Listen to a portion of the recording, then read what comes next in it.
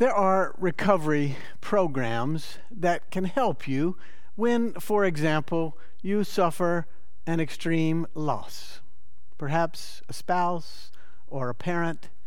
There are also books and other resources that we can turn to when we find ourselves struggling, maybe in a relationship turmoil.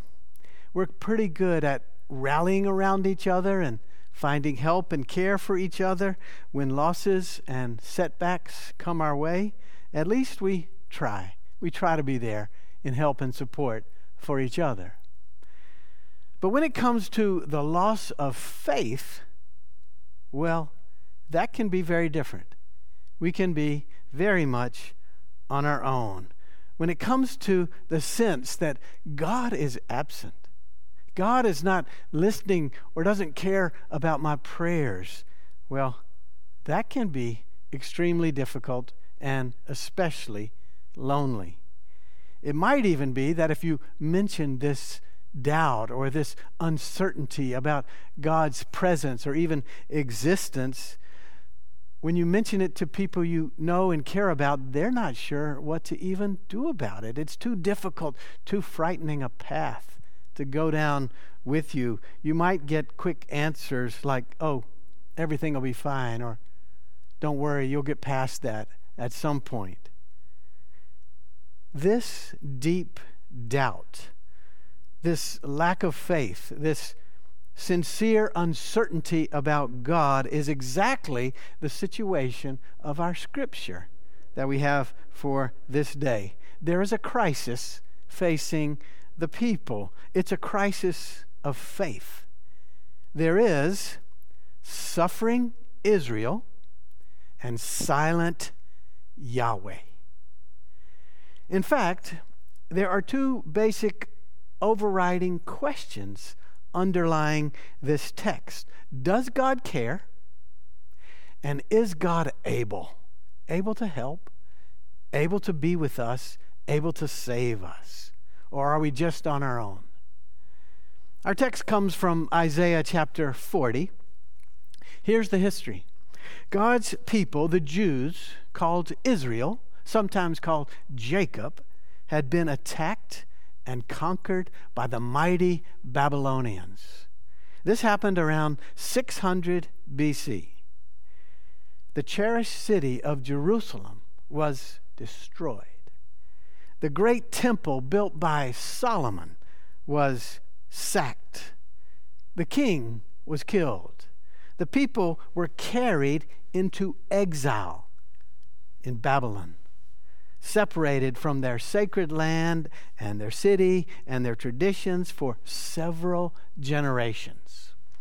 Well, when we get to Isaiah chapter 40, there has been a turning point for God's people. They are no longer in exile. They are heading back to familiar land and familiar plans. But the circumstances of life in exile would make them absolutely dubious about God's presence and God's care for their lives, about God's promises and about God's abilities over them and with them.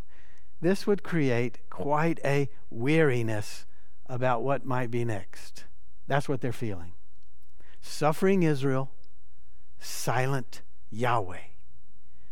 They knew all too well about the abandonment by God, forgotten by God. Their weariness is not so much physical as it is spiritual. They are heart sick. They are hopeless, sapped of strength. And in some ways, the original recipients of this message in Isaiah 40 might seem to align well with our lives in these particular days across these recent months. A pandemic that will not go away. Economic and racial and political and other issues that threaten us and discourage us. We may well have these same lingering questions. Does God care? Is God able? Suffering people, silent God. Yet, listen to these words from the end of chapter 40 from the prophet Isaiah. Why do you say, O Jacob, and speak, O Israel, my way is hidden from the Lord, and my right is disregarded by my God? Have you not known? Have you not heard? The Lord is the everlasting God, the creator of the ends of the earth.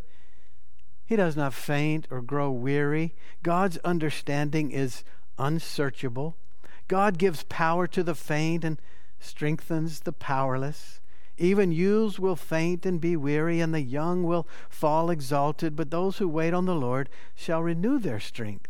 They shall mount up with wings like eagles. They shall run and not be weary. They shall walk and not faint. This is the word of the Lord. Thanks be to God. Our life with God, the life of faith, when we're honest, will invariably include, probably for all of us, seasons of heartache and challenge and doubt and discouragement. Indeed, we can find these same familiar seasons, these times of crying out, does God care? We can find this all through the Bible. Abraham and Sarah had these moments. Moses had these moments. The disciples seeking to worship and serve God had these moments. They screamed things like, "You say you are our God, but where are you? Why do you hide your face from us? Why do you forget our affliction, our oppression?" See, for example, Psalm 44, verse 24. But the poetry that flows from Isaiah the prophet in chapter 40 intends to fill our hearts and comfort our fears and reshape, reframe how we live. Indeed, God delights, God absolutely adores in caring for God's people. My former teacher and eminent scholar, Walter Brueggemann, has written recently about the circumstances of life in our country in these days, the pandemic and the trials that we're having. And he says that these times really ought to refocus our lives on God and refocus our lives on the gospel. He says this, and I quote, "We see now curbed in this pandemic the absolute world of technological certitude that faces now a mystery beyond calculation."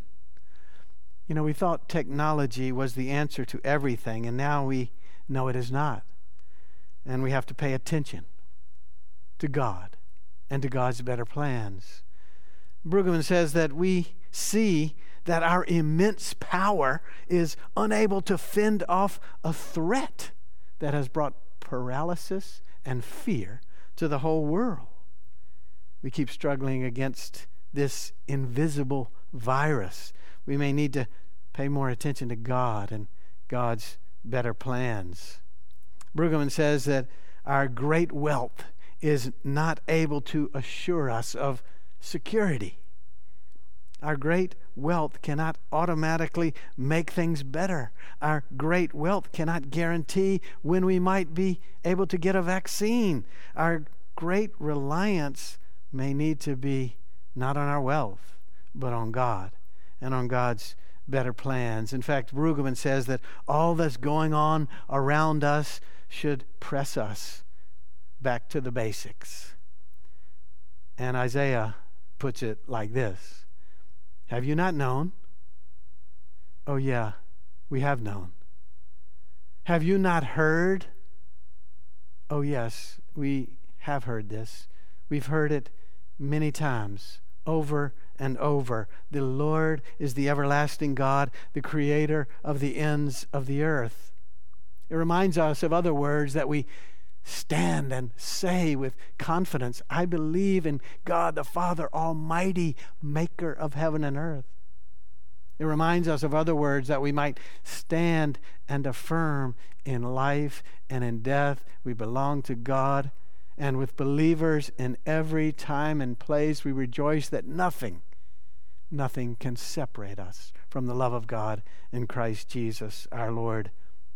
These are the words that intend to fill our hearts. This is back to the basics, as Walter Brueggemann says. These are the words that intend to reframe our lives for faithful living. Here's how Pope Francis puts it lately in his most recent book. We have been so persuaded in the myth of self-sufficiency. We've been living in the illusion whispered in our ears that the earth exists to be plundered, that others exist to meet our needs, that what we have earned or what we lack is what we deserve, that my reward is riches, even if that means the fate of others will be poverty. But it is in these moments now, Pope Francis says, that we come to our senses, that we see the selfishness of our culture. It's in these moments now that we learn that we belong to God and we belong to one another. Pope Francis even argues that the greatest challenges that we're facing right now are threefold. It is narcissism, it is discouragement, and it is pessimism. Narcissism, takes you to the mirror, to look at yourself, to center everything on yourself. You get so caught up in love for the image of yourself that you end up drowning in it. The news is only good if it's good for you. And if the news is bad, well, it's bad because you are the chief victim. Narcissism.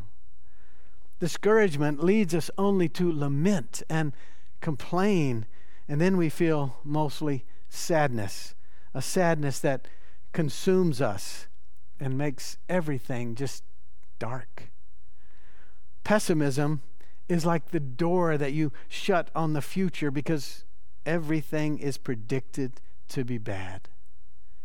Narcissism, discouragement, pessimism, these only debilitate us. Isaiah says, God does not faint. God does not grow weary. God's understanding is unsearchable. God gives power to the faint and strengthens the powerless. What gospel news! The last 11 months have been so difficult in so many ways. But think about what is most in the news this particular week. And it's even been in the news for the third time. Congress is working on billions, even trillions in aid. Imagine finally we're mobilizing energy and efforts to help the suffering, to provide aid to the needy. We are worried about the inequities of who's getting the vaccines. Our legislature around the corner and down the street is putting laws in place to help ease the threats of foreclosure. We are working to treat prisoners differently, even setting some free who are not a threat. We're finding generous provisions for students and debts. These are all part of the prophetic imagination. These are all part of the vision of Jesus and the coming reign of God. In moments of fear and uncertainty, in moments of doubt and despair, especially when we're inclined to cry out and say, "Where are you, God?" complain, God reminds us, God gives power to the faint. God strengthens the powerless.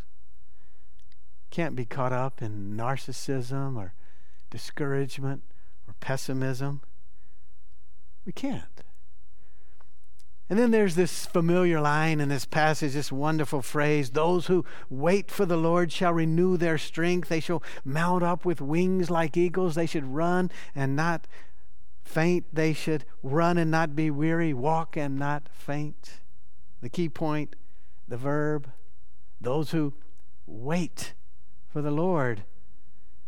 I want to remind us all today, waiting, real waiting, is not passive. Waiting involves anticipation and action and purpose. Waiting involves expectation and involvement. More than that, waiting, real waiting, pushes us toward serving. Think about the term that we use, the waiter, the waitress, the waitstaff. These jobs are about serving, helping, providing, meeting needs, offering care. Those who wait for the Lord, the prophet says, who anticipate and serve, who hope and help, they shall renew their strength. Those who look forward and work for God shall mount up with wings like eagles. They shall run and not be weary. We wait through these days, but we also work. We anticipate, but we also serve, and we keep working, and we keep serving. In these recent days, I keep hearing a certain name. It's the name of Ida Wells. This is from Mary Louise Kelly this week on National Public Radio. Ida B. Wells was many things: a journalist, a civil rights leader, mother, dangerous Negro agitator. That last one is courtesy of the FBI. The Bureau created a file on Wells more than a century ago. It noted that she was a good public speaker and that, quote, she has addressed meetings of colored people and endeavored to press upon them that they are a downtrodden race and that now is the time for them to demand and secure their proper position in the world, end quote. And then Mary Louise Kelly on NPR goes on to interview Ida Wells' great-granddaughter, Michelle Duster, who has written a new book about Ida Wells. Ida Wells, you may know, was born at a pivotal time in this country's history. She was born into slavery. But she was actually one who grew up in Reconstruction. She grew up during a time of hope and progress, and her life was shaped by waiting for the Lord, with anticipation and with work, with expectation and with energy in serving. Wells awakened the conscience of this nation to the horrors of lynchings. She was a fantastic forerunner of the more famous civil rights leaders, and her legacy should just inspire all of us. When asked what sustained her, she always spoke of her faith, formed and nurtured by ex-slave parents. Hers was a faith that knew well about the big God of the universe, the everlasting God, the creator of the ends of the earth. And God does not grow weary or faint. Therefore, those who wait for the Lord, we do not faint or grow weary either. We keep on, knowing that we belong to God, and we keep serving, doing justice, loving kindness, walking humbly with God. God gives power to the faint and strengthens the powerless. That becomes our job too. We wait and we work with God for justice and light, for peace and hope, for God's purposes always and forever. May it be so. Amen. Let us pray. Holy God, we wait and we work. Let your Spirit so inspire our lives that we become more and more effective, faithful, loving servants following Jesus Christ our Lord. Amen.